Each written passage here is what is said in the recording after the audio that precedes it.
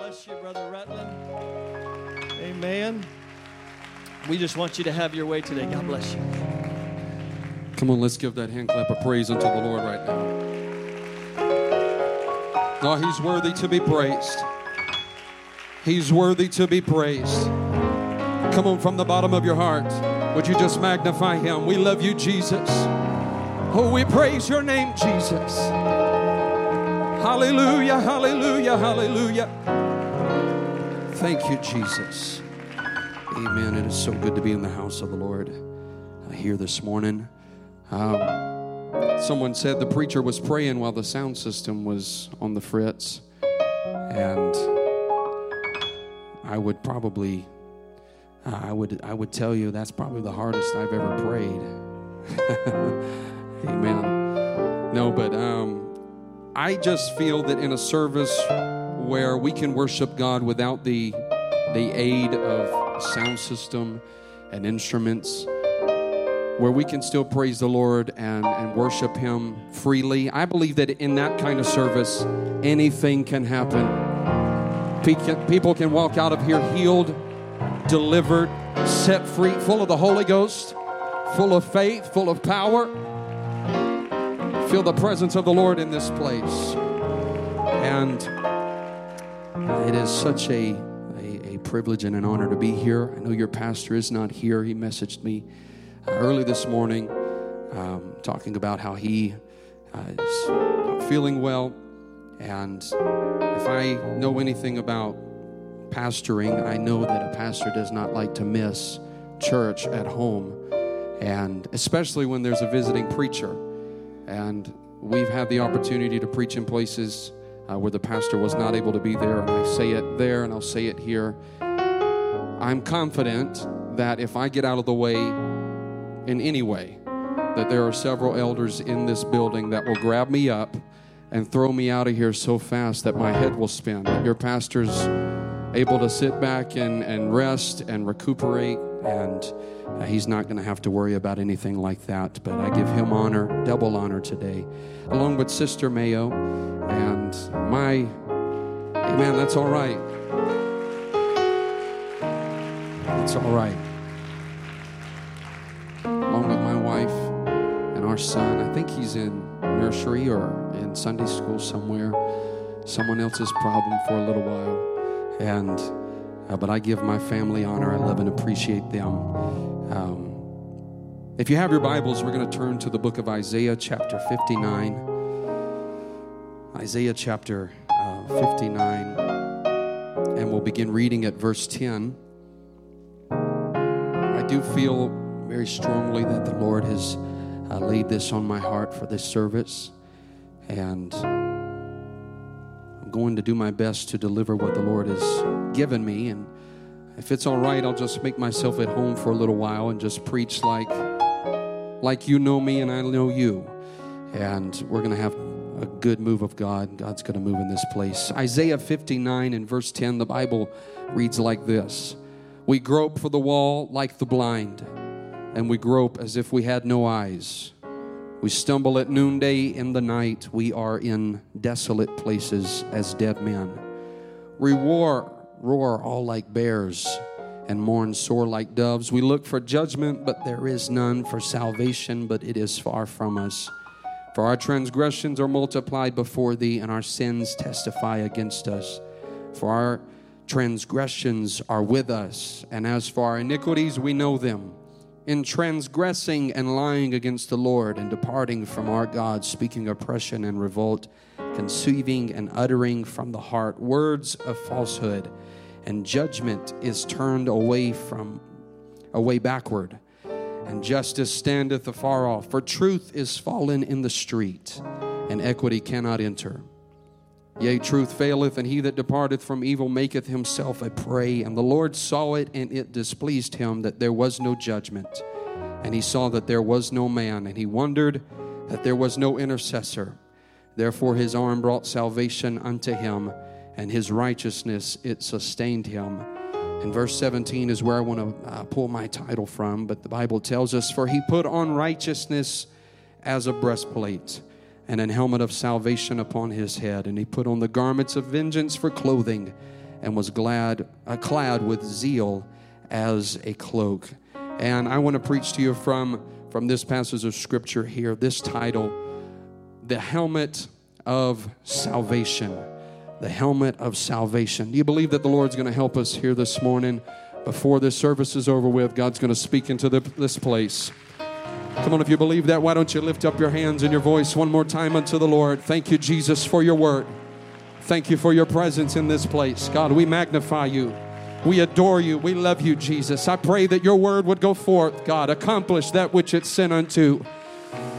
By the authority of the Word of God and the power of Jesus' name, I release the gift of faith into this atmosphere right now to be moving and operating in everyone's lives, Lord.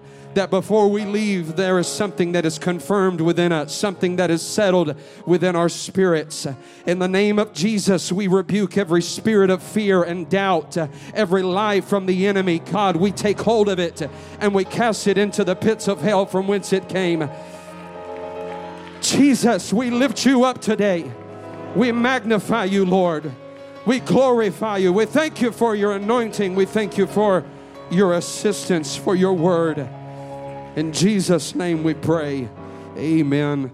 Amen. You can be seated in the presence of the Lord. Jesus spoke many truths in the conversation that he had with the woman at the well.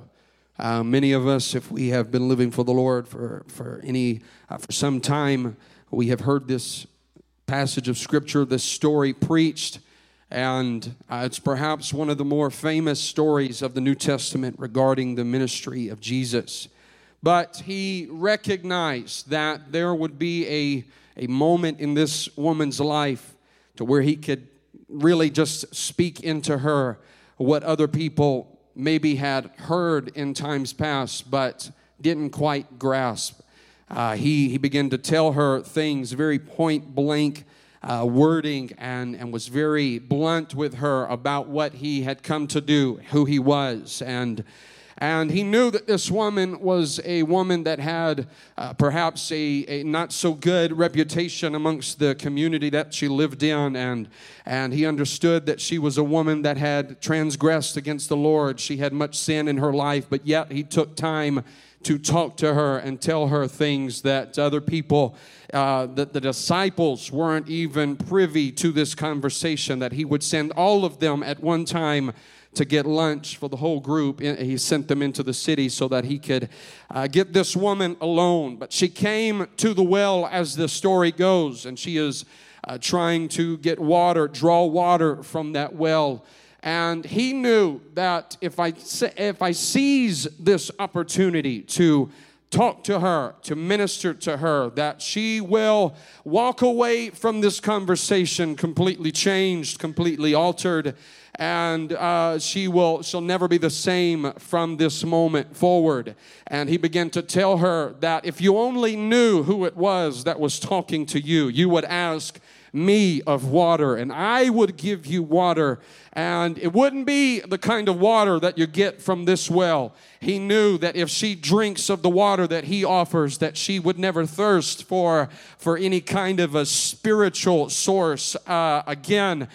He wasn't trying to tell her that she wouldn't have to make the trip back to this well again in her life, but the kind of water that he offered would be, in fact, a well of living water internally springing up into everlasting life. And he began to tell her there's these things, and she's kind of taken aback, and she's a little offended, so to speak, and begins to tell him, look, listen, the well is deep, and you've got nothing to draw with, and things like, are you telling me that you're better than our father Jacob who dug this well? Are you telling me that this water is tainted somehow? And he's like, no, this is not what I am saying. What I am telling you is that there's coming a day where we will not worship on this mountain nor in Jerusalem.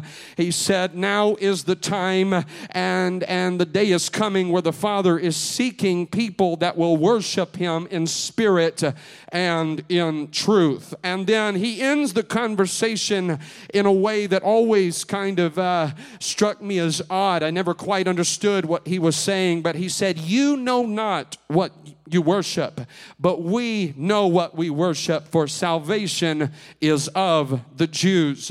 And it's a true statement that salvation is of the Jews, because the very concept, the very idea, the thought of salvation originated within the Jewish people. There were promises and covenants made with Abraham and Isaac and Jacob, and they understood that there was coming a day when there would be a Messiah that would enter their world and kind of erupt and disrupt everything that was going on. They had an idea about what he would do and who he would be like and the kind of war that he would wage, but they understood that salvation belongs to the people of God. Whether it be Gideon and his 300 men or Samson with a jawbone of a donkey, salvation is of the Jews. Whether it be David and 5 smooth stones or Noah and his ark that he built to the saving of his family, salvation belongs to the Jews.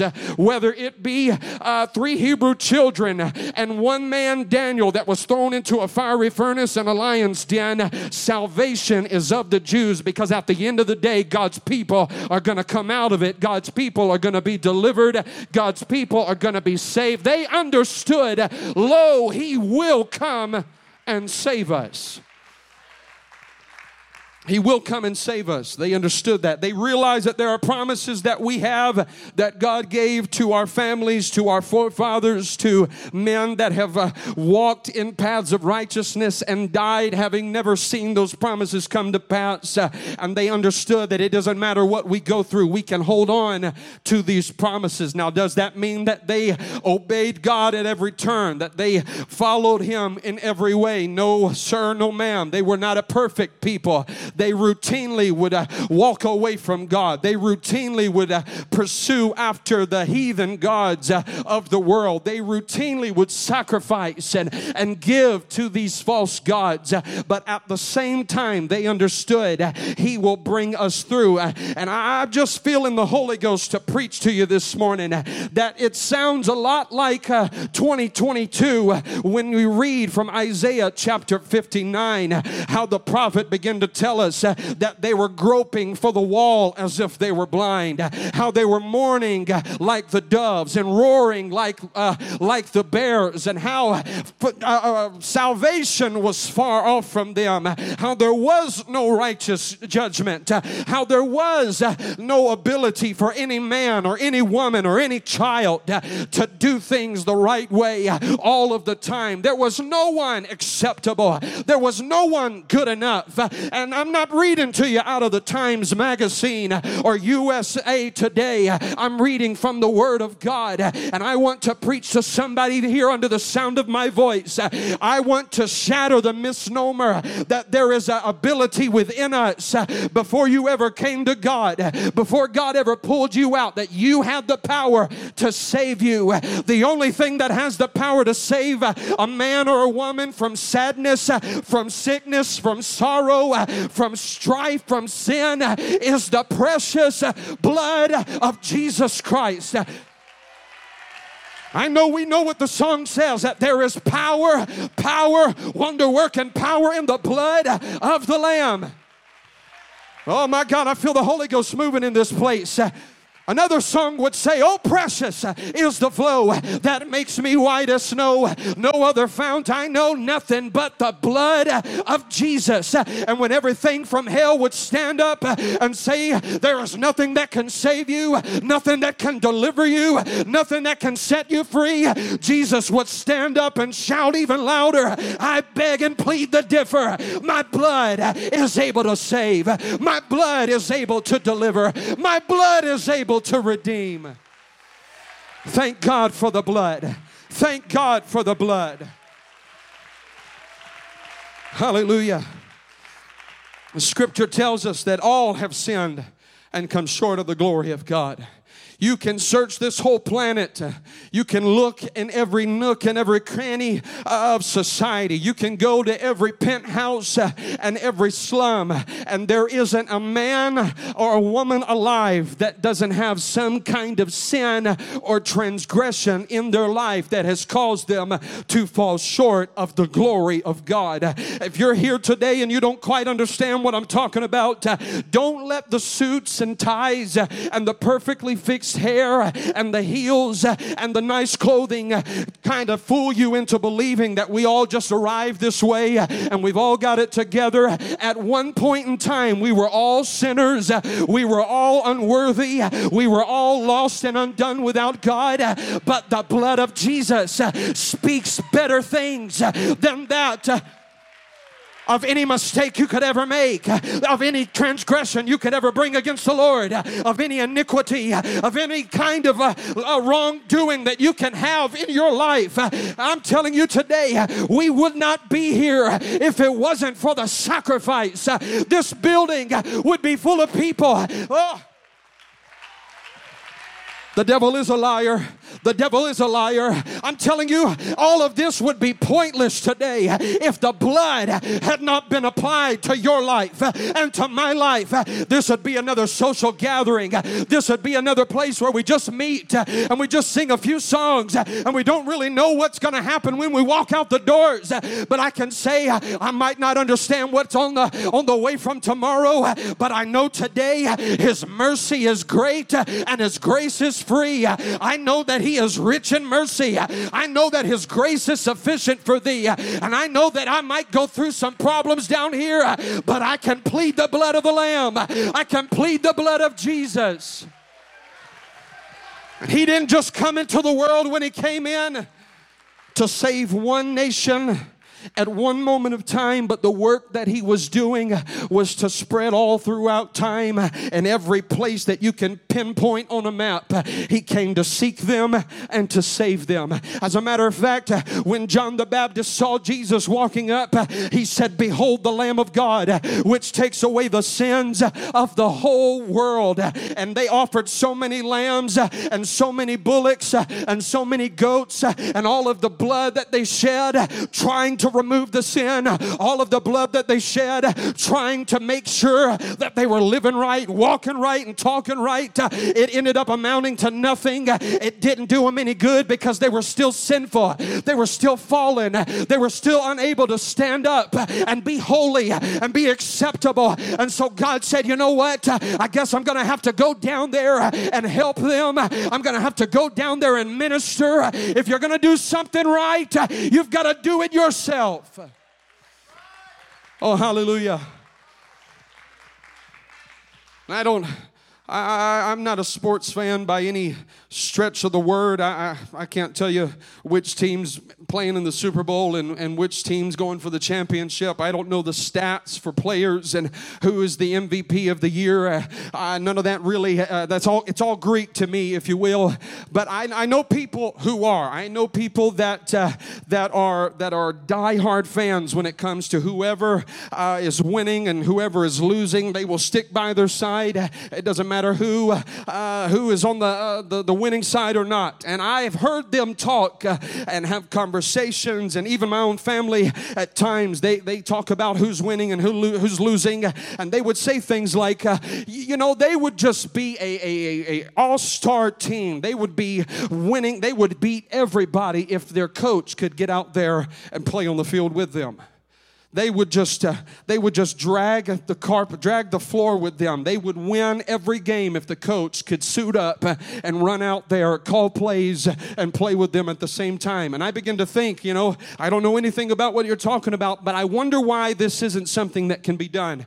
So I just began to do a little research. I'm a little nerdy, a little weird that way. I wanted to find out if this is possible. Can the coach get out there and play? And in specific circumstances, it's got to be very precise. There's got to be just the right kind of, it's got to line up just the right way for the coach to lay aside his coach's hat and put on the jersey and put on the uniform and go out there and coach the team while he is playing on the team. And as I begin to realize that this is possible for a sports team, I begin to think, my God, that's exactly what the Lord did when he decided that he was going to come himself. He slipped on the uniform of a man and he walked amongst them and he talked with them. And my God, he put on the uniform of a man, but he never stopped being the coach. He was calling the plays and he was saying, hey, I want to show you what it's like to deal with temptation. This is how you handle temptation. My God, I feel the anointing of the Holy Ghost in this place right now. He said, I want to show you what it's like to deal with your enemies. This is how you ought to do it. This is how you ought to pray. This is how you ought to fast. This is how you ought to reach.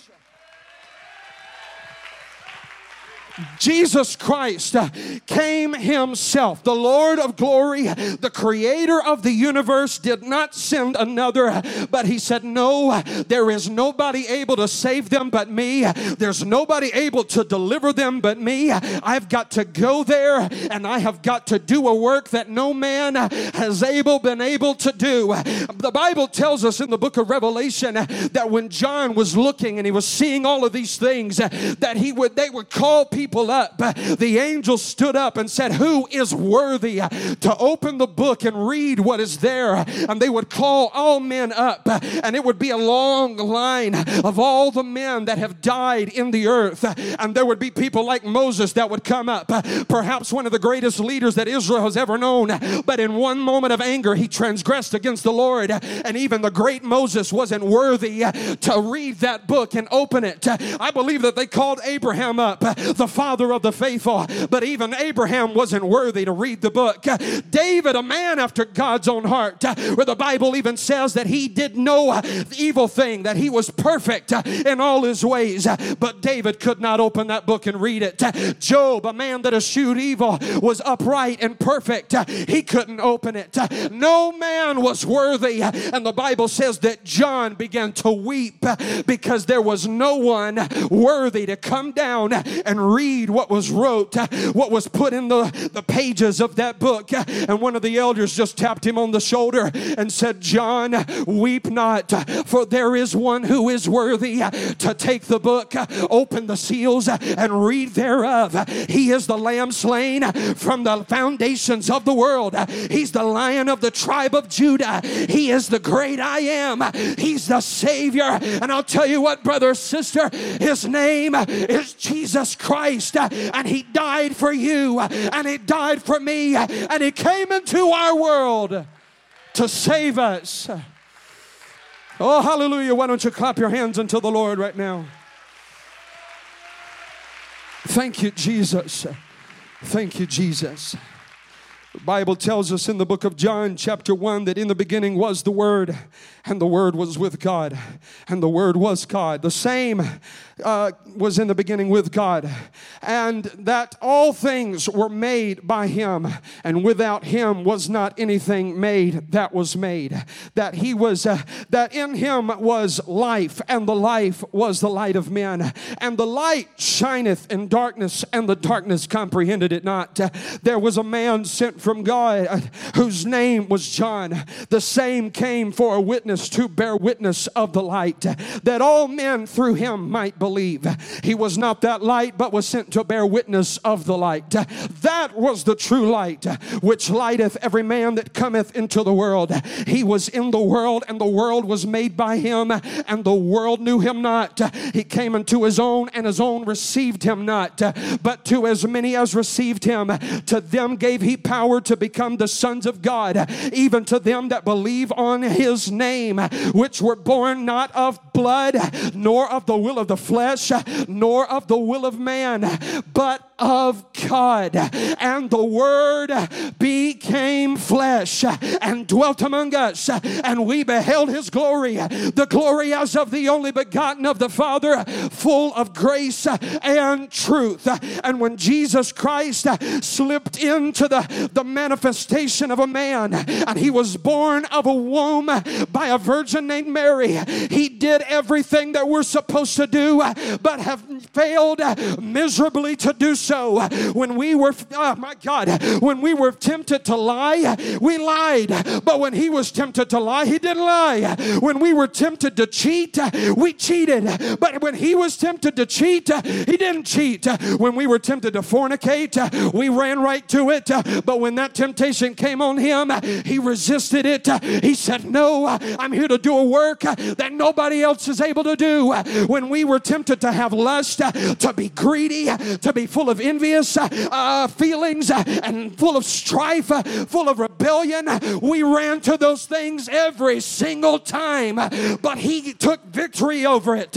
He subdued those things. And when he shed his blood, every code for every ability to overcome every sin and temptation was in that blood. I believe that's why Moses would tell the children of Israel to not eat the blood of the flesh. When you kill those animals, do not eat the blood of that animal, because the life of the flesh is in the blood of that animal. And whenever Jesus Christ died, everything that he ever did was in his blood. Every time he resisted evil, every time he told the devil, it is written, it is written, it is written, it was in his blood. When he healed somebody, when he delivered them, cast the devils out, calmed the winds and the stormy seas, when he walked on water, turned water into wine, when he breathed on them and they were filled with the Holy Ghost, it was in his blood. That's why I'm able to step over into the blood and say, thank God for victory, thank God for healing, thank God for mercy, thank God for grace.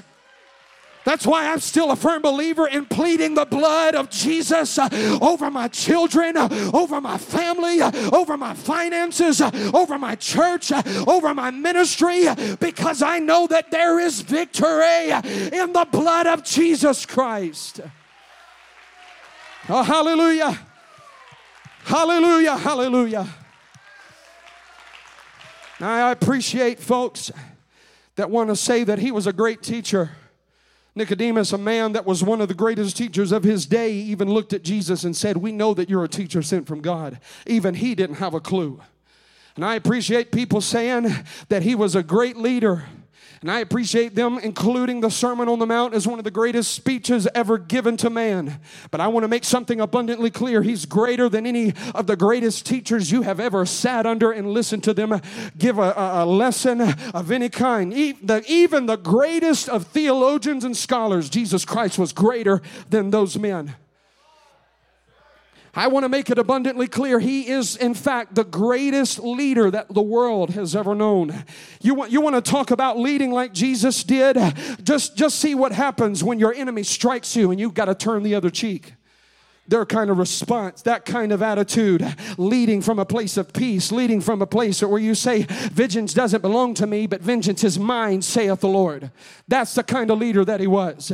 I want to make it abundantly clear that that Sermon on the Mount that he gave is greater than any speech that any orator has ever delivered and will deliver. The words that are in this book are greater than any piece of literature you will find on a dusty library shelf somewhere tucked away. Greater than anything from the Odyssey, greater than anything from the books of history and the books of the world. His word is greater. And I'm telling you, I can find plenty of reasons in here to give him praise. You may not think that you've got a reason to praise him, but the brother quoted the scripture, let everything that hath breath praise the Lord. Praise ye the Lord. Some of you walked in here today and you're thinking about your life and everything that's going on in your past, and you're looking at all the different reasons and all the circumstances that you've been in, and you're wondering, I just don't think that I've got the energy or the strength to praise Him because of everything that I went through.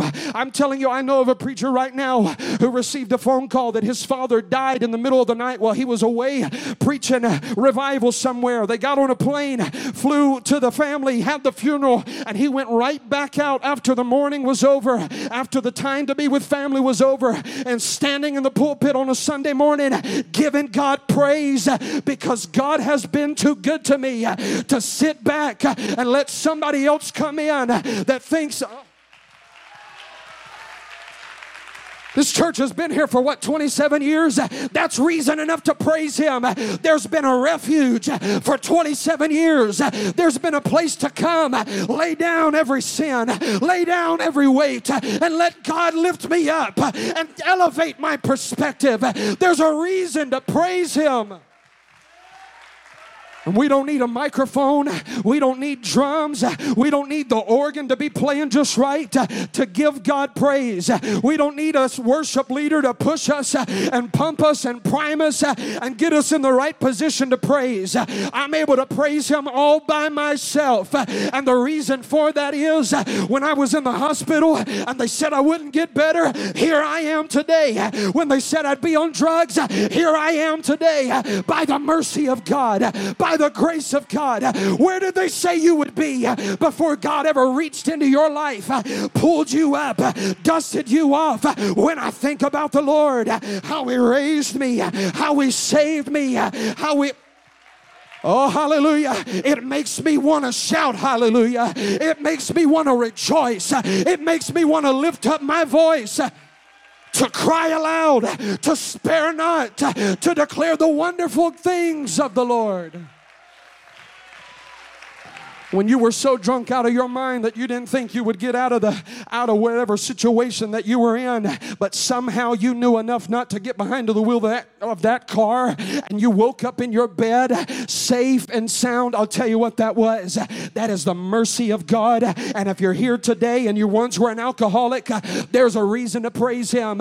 When you were so used to shooting up and snorting up and doing all the things that you were doing, running around and creeping around on the weekends, sleeping with whoever you wanted to sleep with. Oh, come on, hallelujah. Anyhow, when you were used to that lifestyle and before you ever knew about a loving Savior that was seeking and saving you, reaching for you, God was walking, God was working, God was reaching for you, and you're here today because He's a great and merciful God. The Apostle Paul told us, he said that there was a rock that followed the children of Israel in the wilderness. That rock followed them, and that rock was Christ. It was Christ.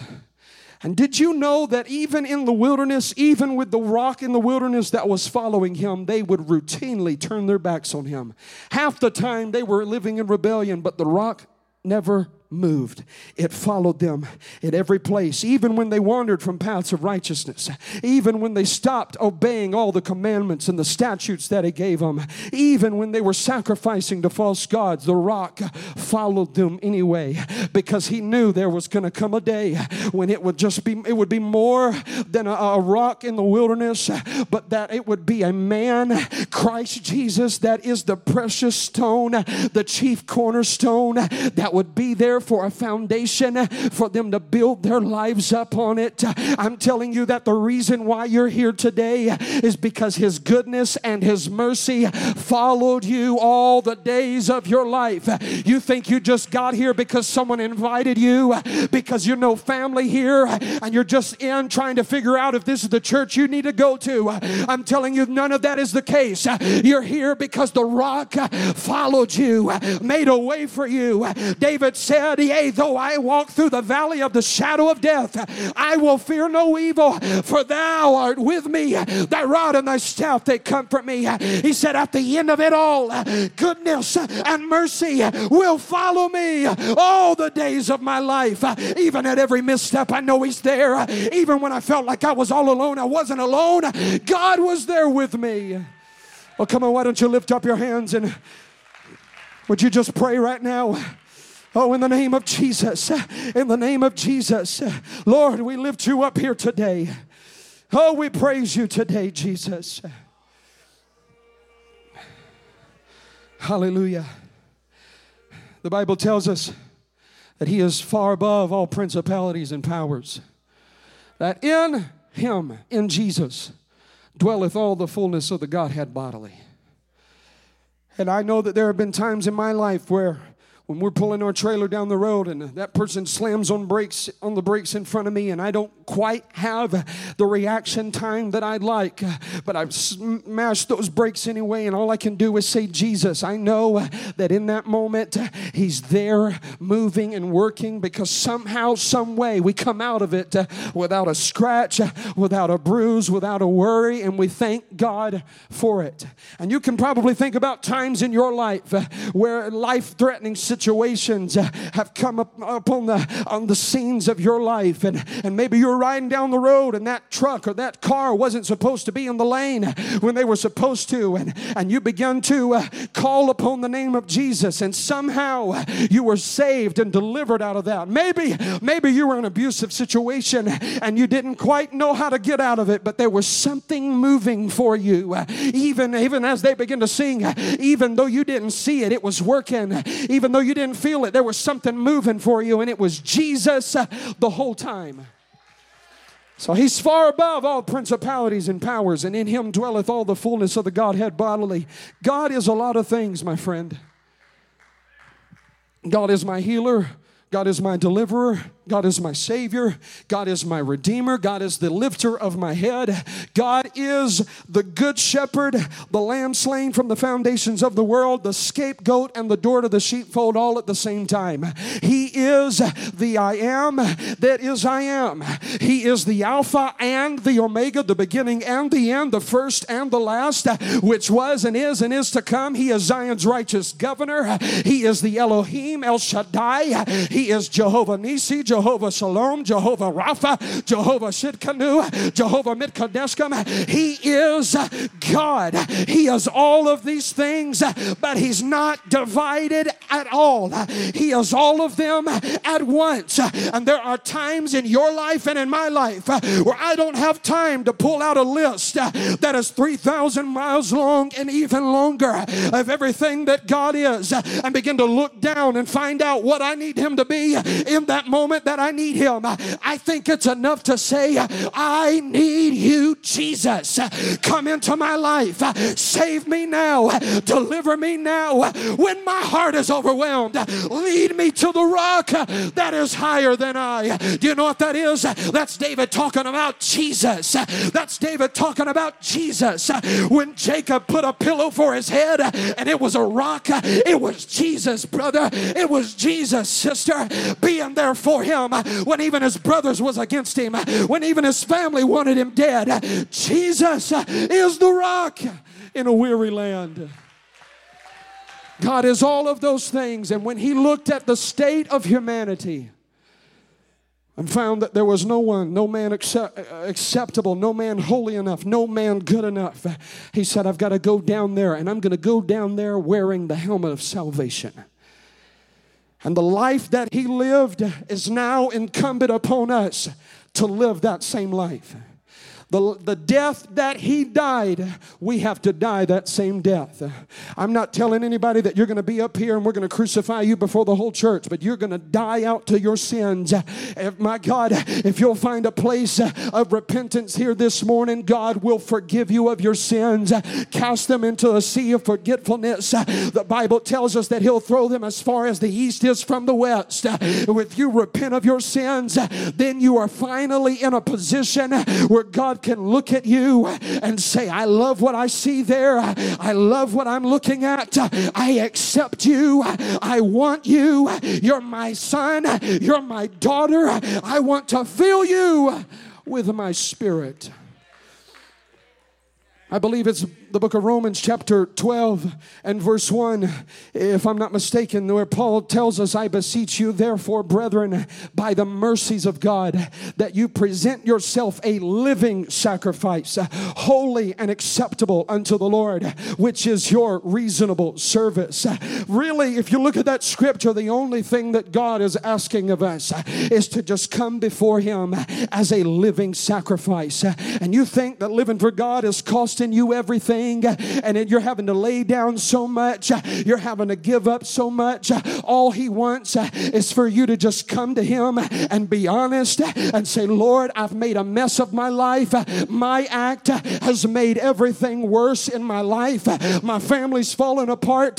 Here I am, Lord, a living sacrifice. And when you get to that point in your life where nothing you do is good enough, but everything that He does is perfect, and everything, when you get to that place, then you are acceptable. Get rid of the idea that you accept Him. You don't accept Him. He accepts you. You don't take Him. He takes you.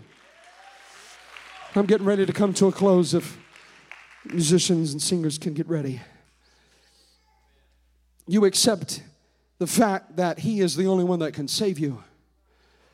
But as far as this standing before the Lord and say, I accept you, Lord, come into my heart today, that's not even biblical.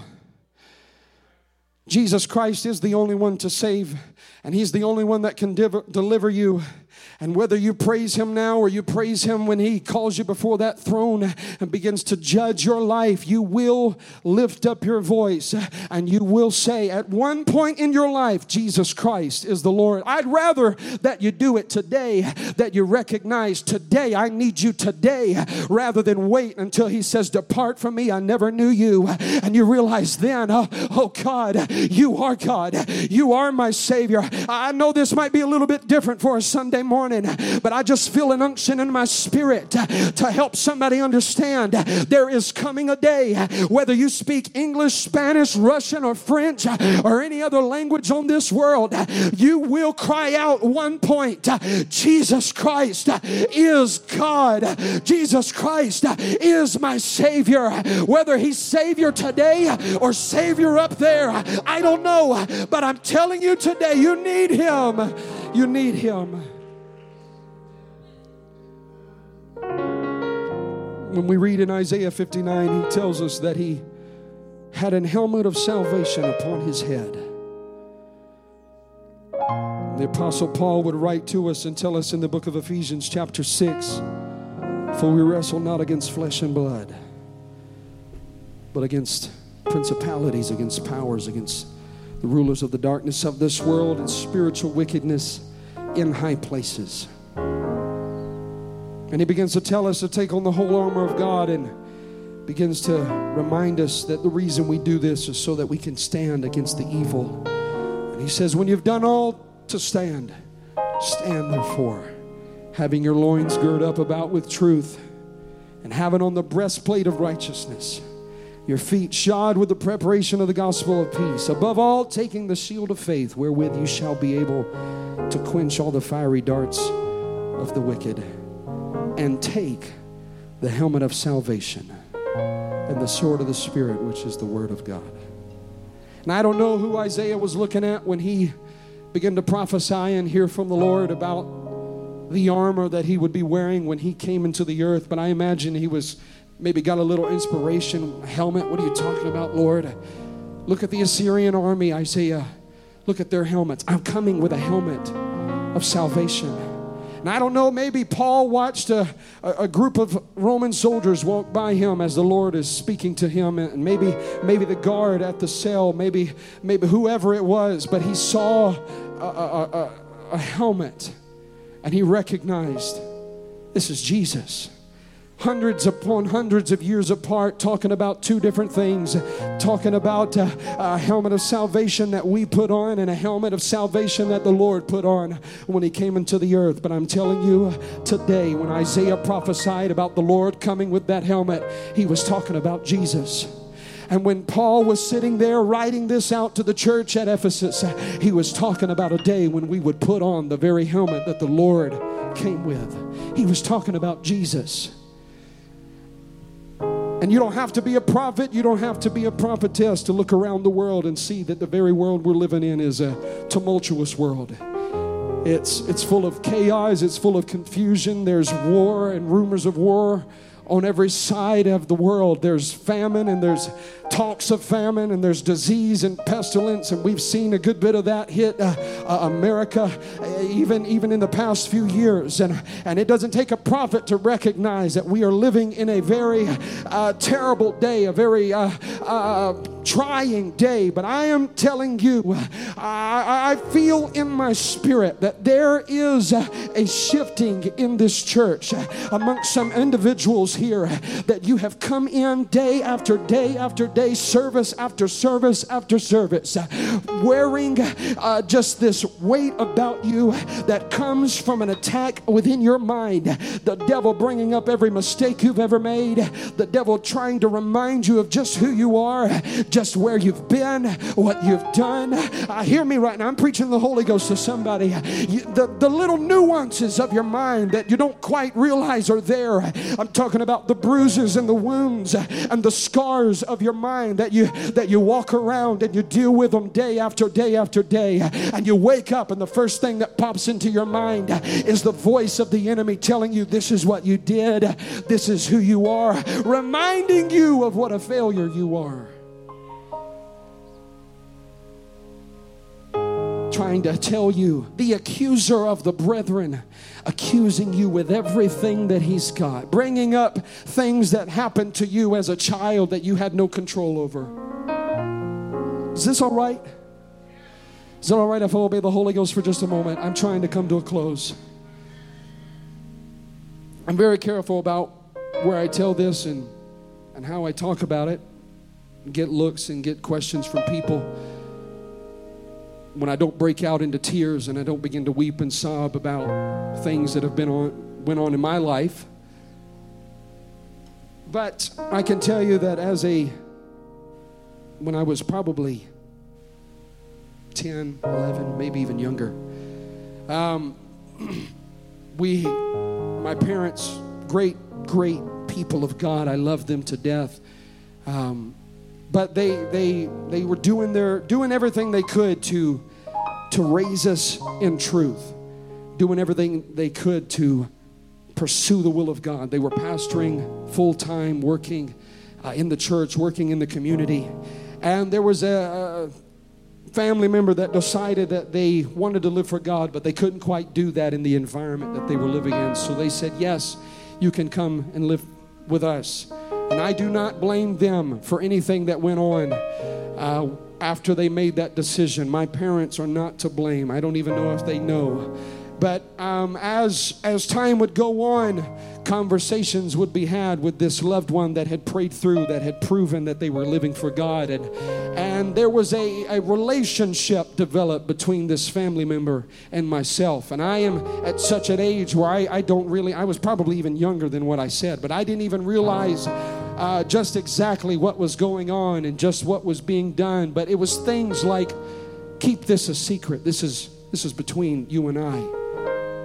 Your mom and dad wouldn't understand those kinds. I hope I don't have to go into too much detail for people to understand what I'm talking about. And not realizing that affected me so much that I carried it with me for years, decades.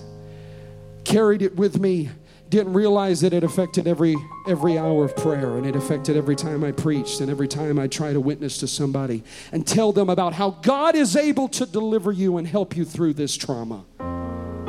And leaving that buried and leaving that hidden, hoping that it doesn't rise to the surface of my life in the middle of the night and leave me tossing and turning, nightmares and night terrors, hoping that it doesn't come out and it doesn't reflect itself and sow itself every time I look in the mirror. And then there was a day, and look, I'm married for almost 6 years by this time, and my wife didn't even know that this had happened in my childhood. And finally, it all just came kind of bubbling up. And it had affected me in such a way that when my wife just kind of, look, I don't know, but I just wanted to ask, did anything like this happen to you when you were a child? And in the living room of our trailer, I began to weep and I just began to cry because it's the first time I had ever confronted that and looked at it for the the mess that it was and the problem that it was. And I'm telling you, the reason why I don't cry about it anymore and the reason why it doesn't mess with me and hold me back anymore is because when I let God put that helmet of salvation on, I'm telling you, it sealed it up. And the devil still tries to come back and say, hey, what about this? You're dirty. You're full of shame. You ought to feel guilty. You ought to feel unlovable. No, sir. My God is greater. And I put on that helmet because He...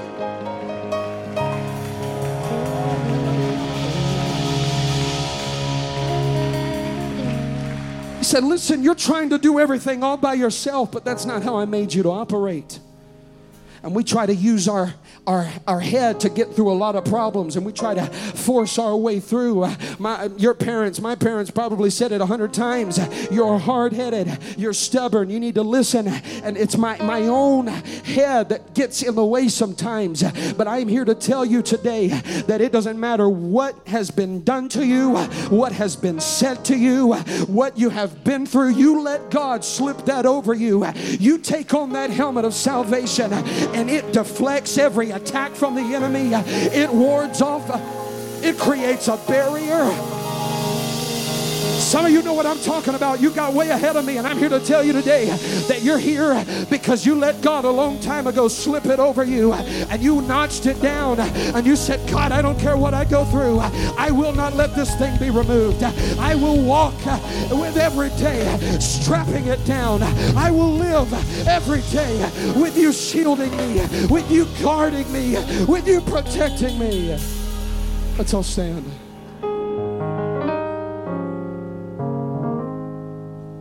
We are in a fight, ladies and gentlemen.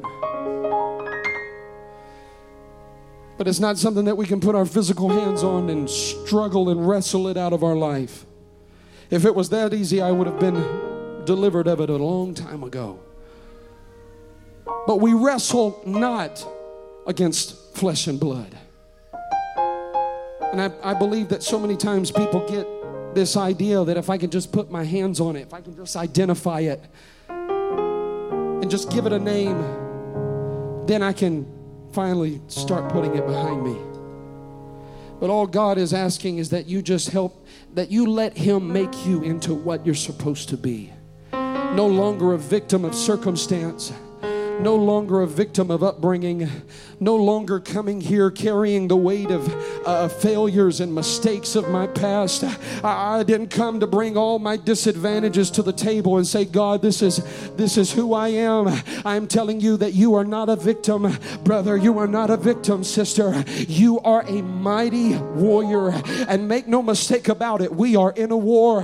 But it doesn't matter what the battlefield location is. If it's a battlefield of your mind, you need to just begin to call upon the one who guards your mind and protects your mind and keeps your thoughts and shields you and delivers you. Jesus, Jesus, Jesus. If it's a battlefield of a hospital room, Jesus, Jesus, Jesus. If it's a Bible study that you're walking into, at this point they've been argumentative and they've been resistant, before you sit down and open your Bible, Jesus, Jesus, Jesus.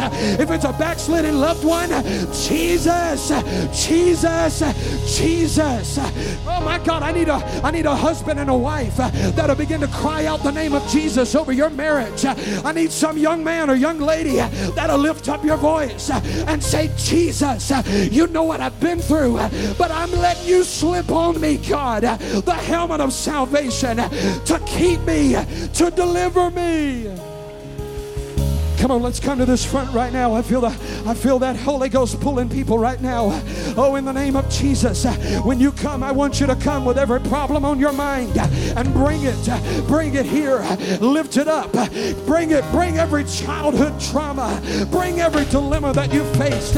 Bring every heartbroken issue and say, Jesus, I need you to protect me. I need you to deliver me, Lord. I'm crying out to you today. I've got no way to handle this myself. I've got no way to make sure that I can get out of this.